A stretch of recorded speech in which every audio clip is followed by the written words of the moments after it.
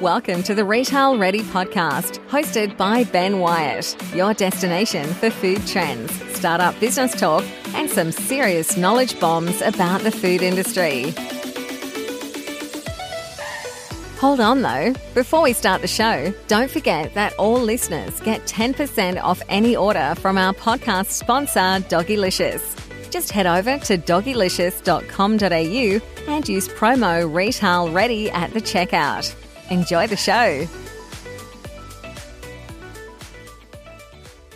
Welcome back, everyone, to the Retail Ready podcast. It has been a couple of weeks of radio silence or podcast silence because I've been slightly busy with my own little side hustle. So apologies that you might have been going on to Spotify or iTunes and you've been seeing no new episodes. But I might as well start a new episode with a bang. And today I've got a guest who I'm excited to hear the journey and the story of this individual and what he's created. But I just want to welcome David Andrew to the show. So welcome, David. How are you? Thanks, Ben. Very well. And thanks for having me. Looking forward to chatting. Yeah, definitely. And it's interesting you being on the show because a lot of previous guests that we've had, I've either chatted to, whether it's been on LinkedIn, email, at an expo or in person. And what I'm pretty excited about by you, David, is I do not have a clue who you are. But what I do know is about the brand that you created, Naked Life. However, I don't want to talk about that just yet because I'm keen just to hear an introduction. Like I know a bit of background just from reading a few articles on you. So can you give a brief overview of who you are, what your journey has been from whether you want to start from childbirth or from the professional retail space. But can you give an overview? And I've got a lot of questions to ask you, so I'm looking forward to this one.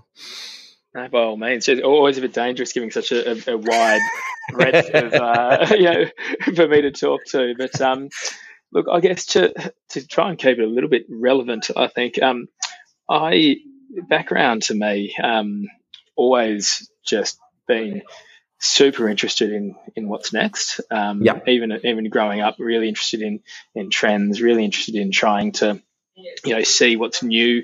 Youngest of 5 kids, so I guess in some ways, always having to try and fight for a bit of relevance in the family and all that stuff. But I'm with you there. So and so I always ended up having an eye on new things. Tried a few businesses when I was younger, and was always been a bit of a mad scientist. Always loved cooking, food, flavors, wine, all these types of things. And then as a younger sort of early 20s, you're trying to find your way, and ended up just traveling the world for a while and opening my eyes to just how different everything is outside of Australia and how far we sort of, in some ways, how far we've come and how far we have to go, which was really broadened my view onto things, and also just really broadened my view into all the different types of products there are in the world and service deliveries and models and things like that. So I actually came back and I started an online men's tie and cufflink business, one of the first ones in Australia. So I sat there and I was actually going through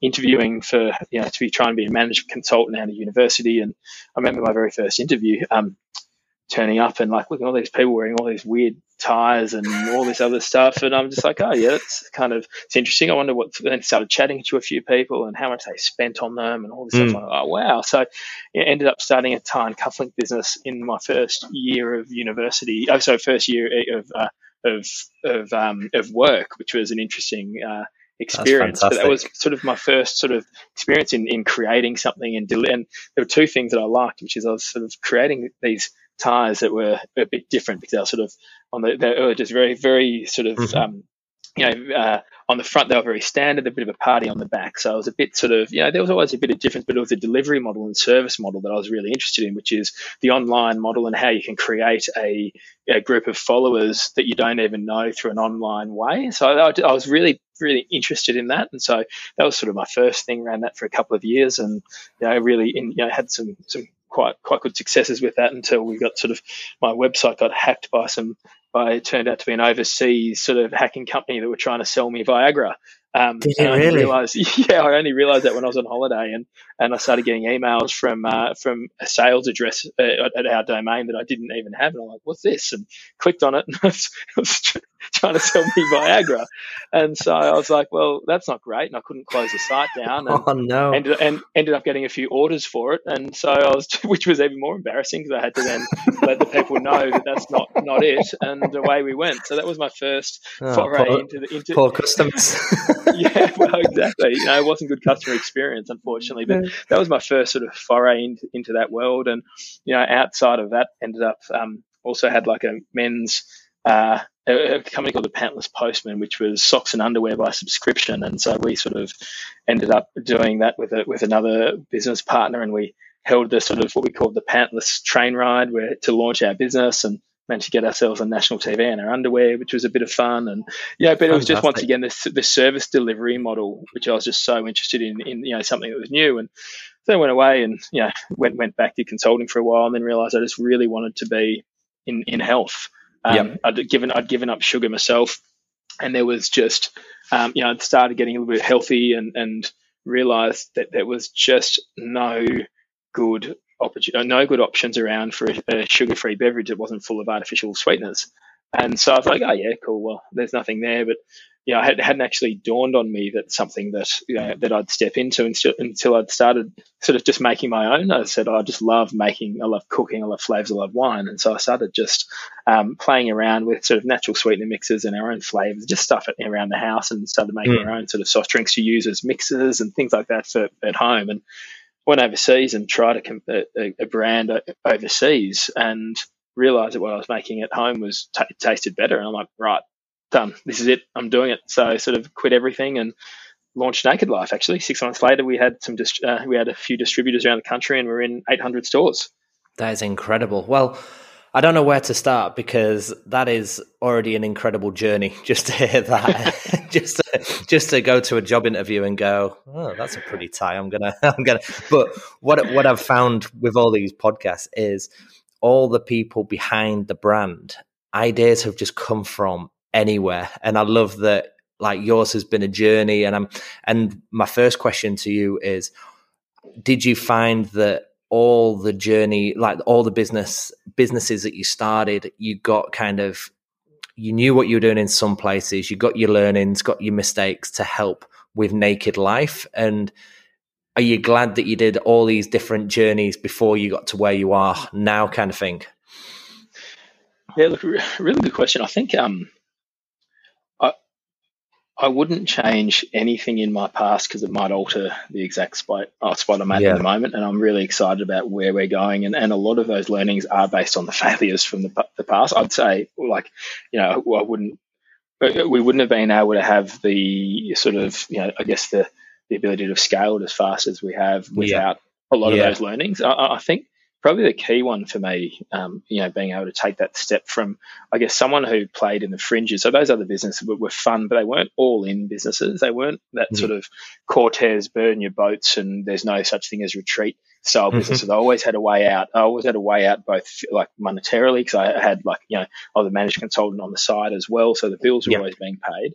So I always had a way out to do with that, but my ego always had a way out as well, because I never put my chips in. So it never really allowed me to sort of, when things got hard, or when things got to that point where it's do or die, it made it easier to walk away. So Naked Life was the first one where it was just all in, because I realized from the other two that, a bit of self-reflection, a bit of meditation, a bit of sort of figuring out what, in some ways, how you're full of crap, realized that, I was holding myself back by not going all in, because I figured played sport my whole life and realized that the best times that what brought the best out of me is when my back was to the wall, and I never gave myself that opportunity. So it was quite a deliberate decision to say, okay, I'm not going to have a safety net for this. I'm just going to go all in. I've got 6 months to make this work. Otherwise I'm broke. And therefore, let's see if all the things that you think about yourself is actually right.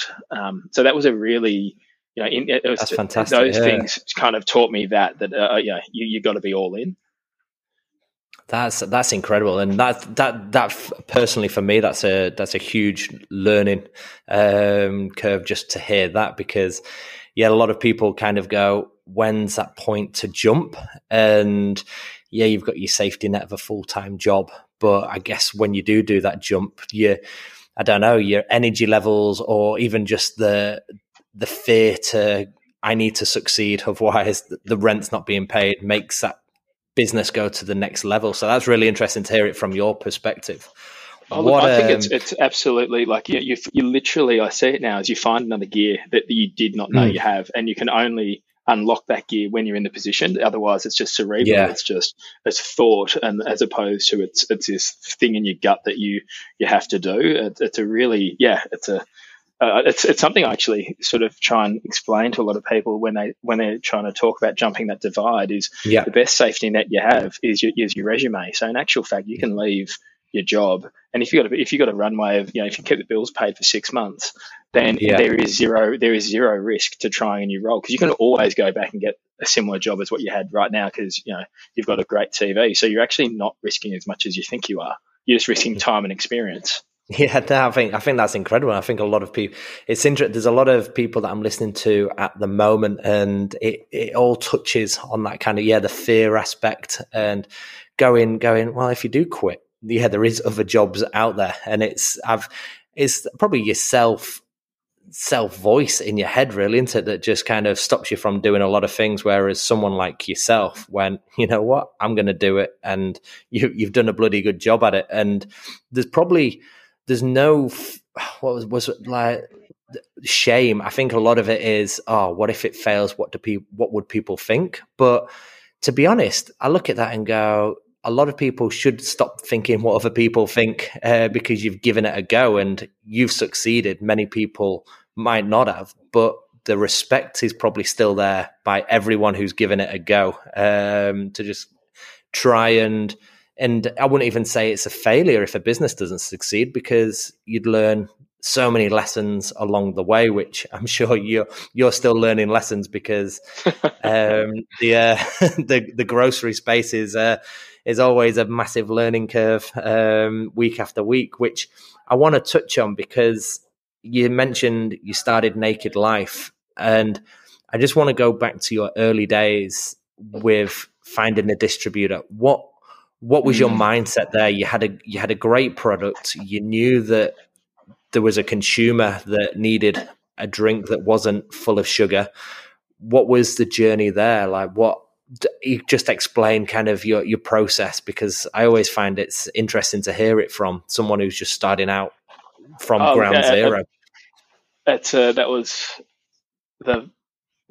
such a tough thing. It's brutal. It is, it's just getting constantly knocked down, no responses. It's the first time I'd really ever had to step out and go, cool. Like, at first I thought this is going to be easy. Like, our product tasted so good. Like, we took so much time in preparing it. We used the best ingredients. I knew that, we can find efficiencies later on down the line. So the only way we can really get something that tastes amazing was if it was quite an expensive drink, but I knew that there was a ceiling to what we could charge. So I was just like, okay, well, I'll wear it to start with, because this is a sugar-free thing, so it has to taste amazing. So I thought, right, great product. And so we got all the advertising material printed up and hand bottled lots of the drinks at home with like a hand cap bottle, with some syrup and other bits and pieces, and created the beautiful boxes, sent them around, and did lots of calling, sending emails, and then just crickets, just nothing for ages. I'm just like, what?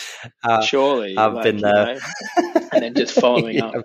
And so then I was just like, oh, okay, well, excuse me, have you received the email? Is this the right address? Blah, blah, blah. Kept on going, and still no responses. And it was really disheartening, because I just sort of, spent all this time, money and effort. And I was like, right, cool. In that case, maybe there's, then I realized, cool, these guys are, in some ways, distributors are like celebrities. They go out into the public and they get mobbed by everyone who wants something. So they've got a big sort of filter on of anything that's coming in the front door. So they're very hard to engage with. So then I thought, okay, well, maybe I need some warm introduction. So I started just messaging random people who are doing good brands, asking them if I could just, if I could meet them for a coffee instead of the distributors, just to learn about their journey. So I started meeting with people doing similar things who are a few years on in the journey, and they started explaining, they tasted the drinks. I'm like, oh, this is great. And then that was really helpful, because they introduced me to a few distributors, which helped us sort of unlock some of our first ones. But even then, it's getting those first ones was really hard, because unless you've got none, it's a really hard thing to do. And they often the response is, well, aren't you in any stores? Go pound the pavement and get yourself into 100 stores, and then we'll take you on.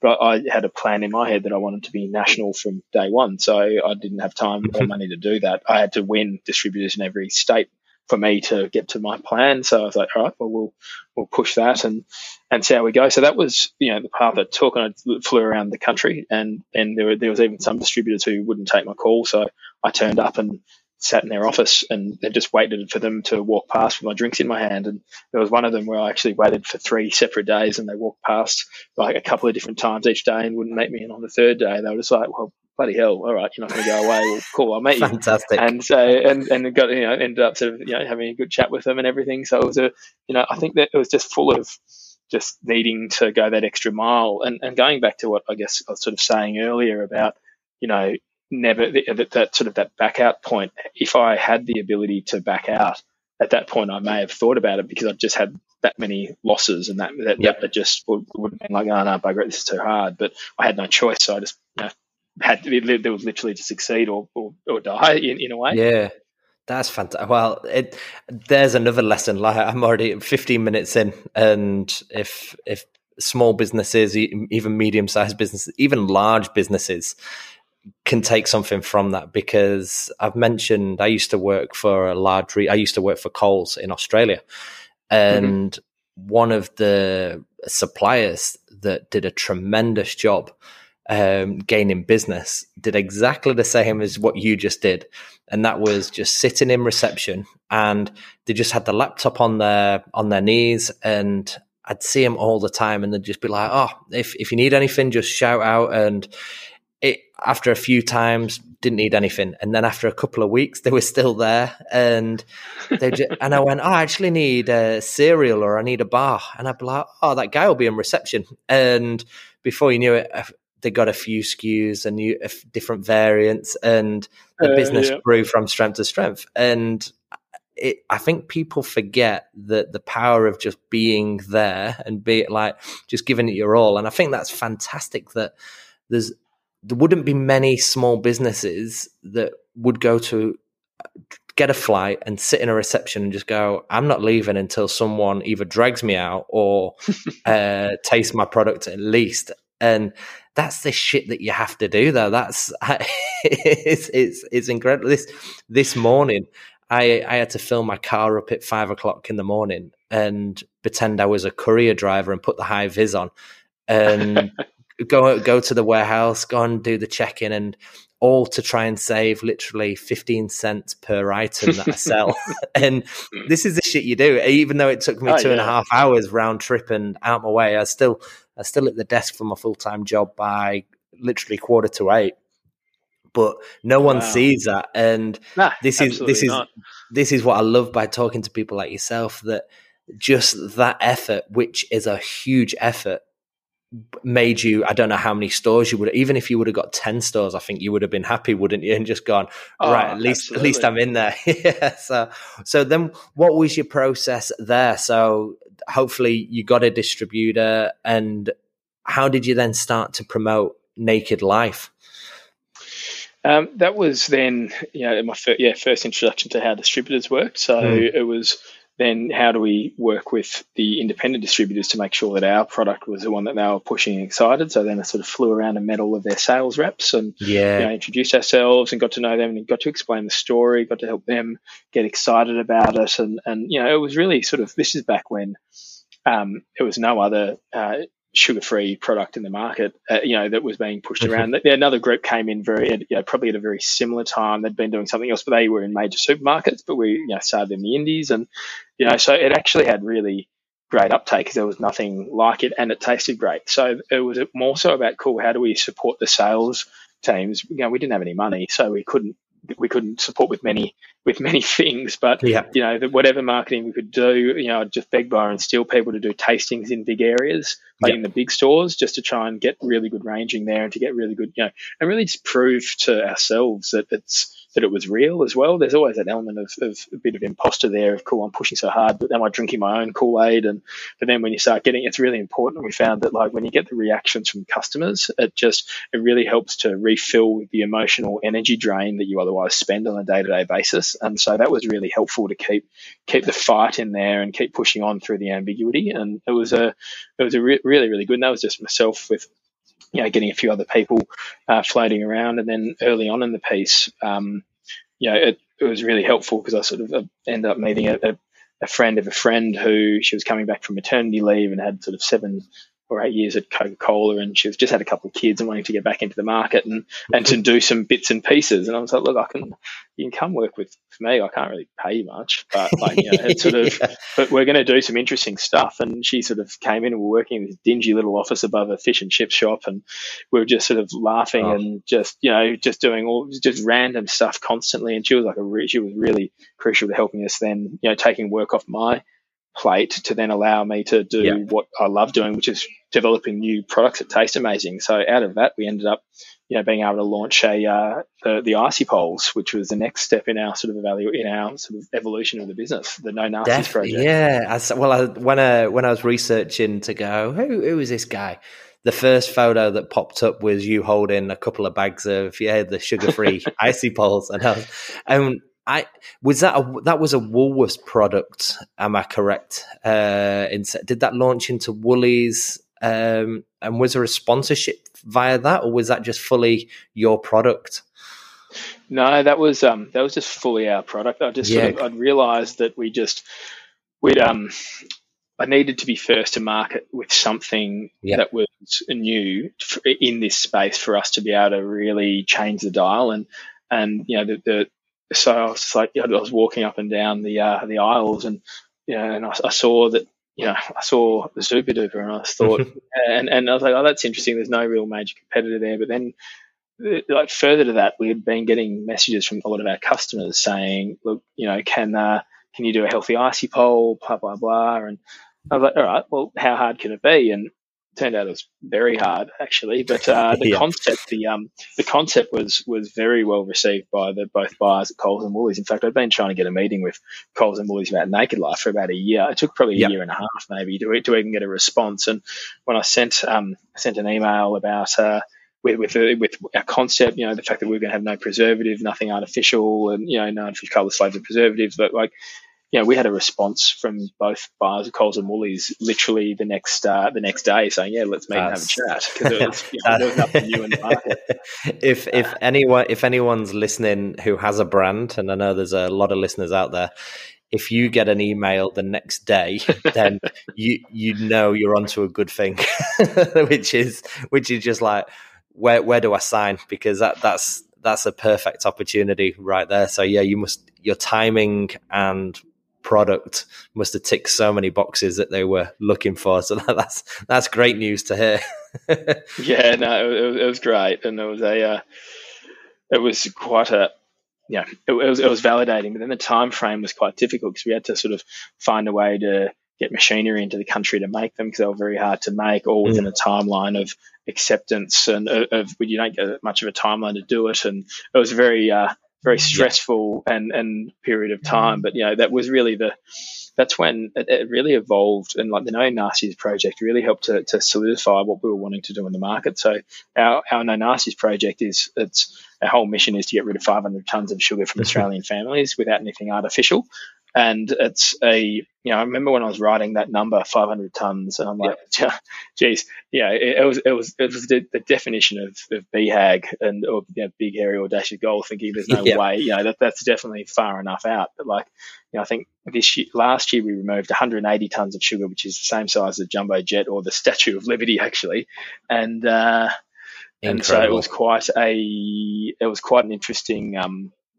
Looking back and thinking, oh, geez, we're going to have to, might need to up that goal. Right. In the end. It's been fascinating. But that was sort of, we really realised that that's what we wanted to do, is create a movement, create something that was more, that was more of a moving goal that was dynamic. It's not just a static thing, and it's where we were deliberate about it being the No Nasties project, because it's sort of, for every ton of sugar removed, we give $100 to help with food education in Australia. And so we wanted to wrap all these things into one when we created this brand. So it's it was a big sort of big step, because we took some big we've put some big lofty goals out there of what we wanted to achieve, but they're super helpful because they just help guide all your decisions. So there have been heaps of times where we could have just, it would have been easier just to put preservatives in. We had a lot of issues with when we were trying to make a product that almost put us under. But and at the time I was like, well, maybe we'll just put preservatives in because it'll and I was like, nah. The whole thing is we know that we can do the difficult. It's harder to do. It's more expensive, but we can do it. And if we don't do it, no one else will. So let's just keep pushing on. Which was really, I'm really glad we put those those real pillars in place. That is awesome. And I think it's awesome because I used to spend a lot of time with the dessert aisle in the dessert category. And one thing that just blew my mind was the amount of units that Zooper Dooper sell every week, and even more so at the summer months. And you look at it, and I think it was like 50 to 70 units per store per week. It's incredible numbers. And it's just all that crap. No wonder kids are off their absolute choppers like at a birthday party, because if they're smashing a Zooper Dooper. And you look at that market and you go, who can disrupt such a big brand, such a Australian iconic brand? And then you go, there could be competition in the same space, but you've come in and gone, well, hold on here, we can take the sugar out. And I think that's fantastic that you stuck by your guns. And because I remember looking into that product itself and even trying to look at a private label opportunity in that space, and it's so hard to try and get a good tasting product without adding all the stuff to make it look good, to make it freeze properly, to make it just the blended with all those ingredients. So well done to you for persevering, because I know personally from knowing that category, that is a tough ask, and I know the timelines would never have been on your side either. So absolutely, Look, it was, and that came back to, like, I guess what the core of what we love doing as a business is just innovating and creating new stuff. Like, it's just our every time we go to the supermarket, our whole team always just comes back with this, oh shit, what are we going to be doing next? Because I just come back with this gleam in my eye if I see something that needs to be done with less sugar, or no more, pulling out some artificial stuff. And I know from what we've done in the past, like that if we can get icy poles without preservatives on an ambient shelf with new machinery, with the two taste good without them freezing bad, and you're spot on, like. We tried so many things to try and make them freeze well, like the most random things, different processes, different everything, you name it. And it really just comes down to just perseverance. And it was like, well, so it's like, well, if we can do that, then it really helped give us far more confidence in the fact that we just need to back ourselves in the fact that we can replace sugar in anything and still make it taste as good, if not better. And that's a key motto for us: as good, if not better.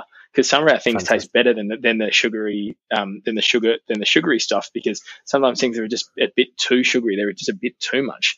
And so you actually have an opportunity to dial back some of the sugar and lift up some of the flavors. So you actually get a much nicer, more balanced flavor in things. And so that's our goal has shifted actually from trying to replicate something to actually as good, if not better, and pushing for the better taste.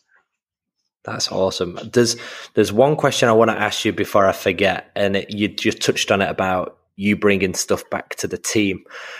How did your team evolve from you and the lady who was just kind of going, oh, what's this guy brought me on to do above a chip shop kind of thing? And what was the evolution there? Because that would have been a learning process for yourself. And that's something I'm keen to understand. I'm sure a lot of small businesses that listen to this go, all right, you've got someone that's helping you out, and now you've got to deal with Coles, your Naked Life of getting further distribution. Where did you find yourself peddling a crazy little journey there? Look, I reckon that's a really critical question, and one that you're always a student of as your business grows. Like even today, I've been trying to seek out people to figure out what's the best structure for our team moving forward as we now go into, and so like the pathway we had was, when you're just by yourself, you're the product, you're the person, you're the operator, you're the person who does the orders and all that type of stuff. So the first thing that I think is that, you as a sole founder, as a few people in the business, like the person who's got the passion and the sell, they need to keep on that. They need to keep on the hustle. They need to keep on the sell. They're the face of the brand, and that's what is going to be there. So anytime that you can take off your plate to increase the amount of that you're doing is a positive. So the first thing to go is orders and orders and delivery. So any of those types of execution roles are the things that you can first can farm out to start with. So that was the first one in, and then the next point from there is the sort of when you're creating a new product. There's a lot that goes to when you just, when you're doing a label, for example, take it from there to then actual production and doing all those production things that you don't necessarily need to be an expert, but there's just a lot of I's to cross and I's to dot and T's to cross. It can take a lot of time. And, that's something else that you can put onto a really smart person, particularly early on in the piece when you probably don't know a huge amount about it yourself either. Then, you probably don't need to know a huge amount about it yourself. But so if you can take someone on who's smart and they can help learn that journey with you for not too much, that's really helpful. But we've always been like quite a business, launching lots of products, at lots of at the same time. So that's why a product person is quite helpful. But really that kind of the orders, customer service, and the orders, fulfillment, and customer service can all set in one role. And then we started hiving those off one by one as our business grew. So that they were the seats, and then they still stay the same seats, but then you might have one person carrying two of those roles and one person carrying one, and that's just how that grew until and then the sort of now once we realised where we were going to go and the opportunity we had to really change the market and the products that we had in our pipeline, with the cereals, and we've got a whole heap of others. I realised that we needed support in the sales side of things as well. So bringing on a really experienced national sales manager has really helped unlock a lot of this, because it's just you need to. One thing I realised is the way that the big supermarkets are. There's so much in there that you can leave on the table on both sides. I'm not just saying that the supermarket's taking it from you, but where you have missed opportunity, where you could have had win-wins because you just might not have had the ability to ask because you didn't know.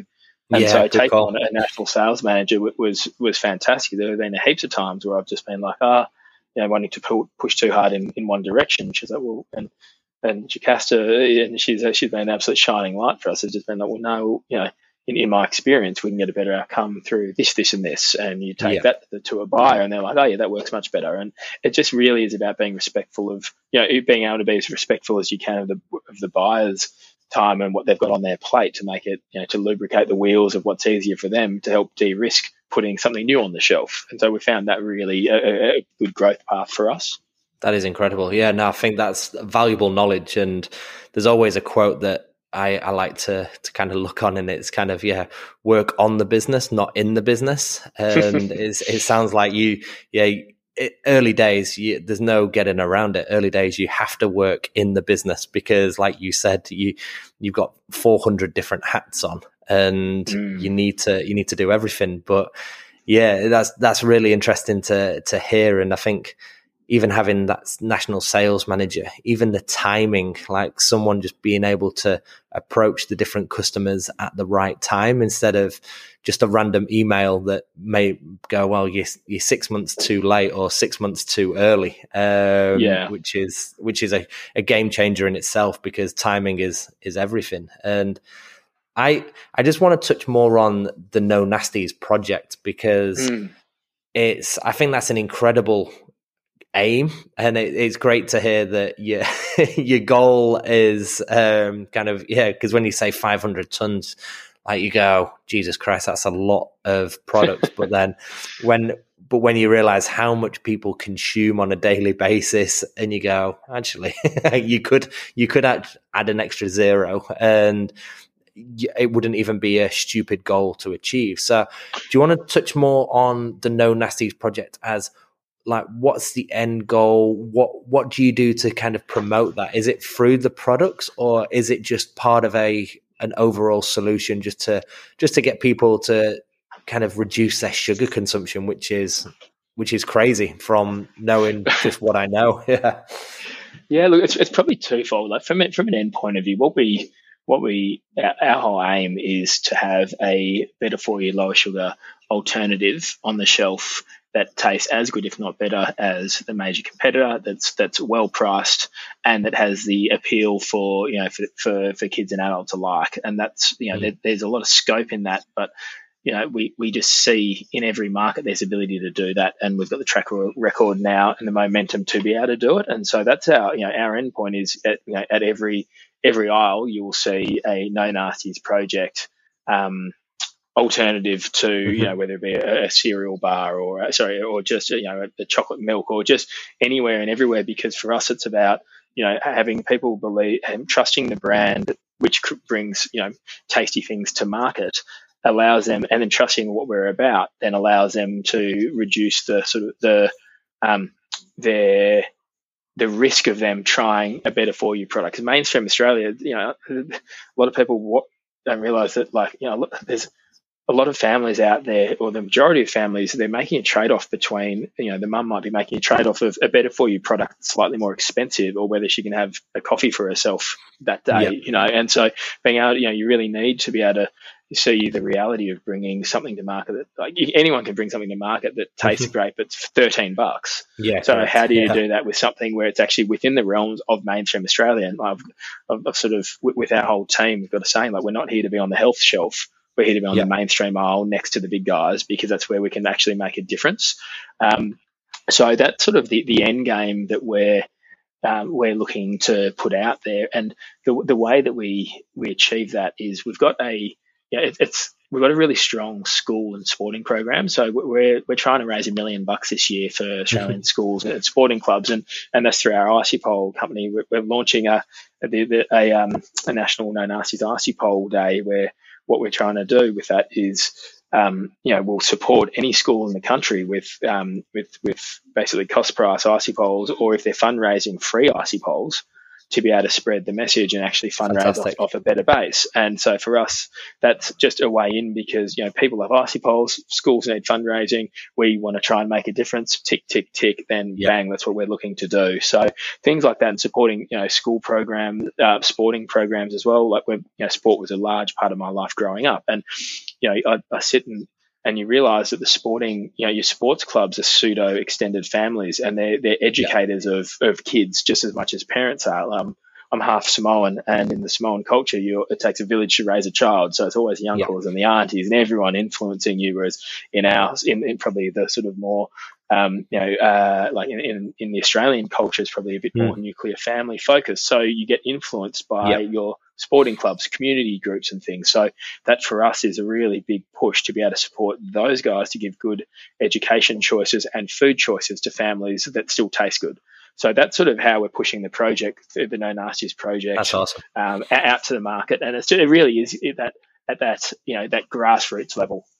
That's awesome. And I just love that you guys are thinking differently as well. Like not only is it a different product that, again, like you say, you're not a health product, you should be sitting in the mainstream, but you're thinking differently as how do you get your product name out there while still causing a positive effect with the consumers, whereas most people would be, I'll do a promotion in the Coles catalogue and just throw 20 grand at that, and you're getting bang for your buck, as well as spreading a message to such a wider audience that is your audience doing a good thing. So I think that's absolutely fantastic. So good luck on that occasion. I know my daughter goes to school next year, and it's true what you say. It's my wife is looking at different schools to look at the sporting aspect, the community aspect, because it plays such a huge role in the development of who a person becomes. So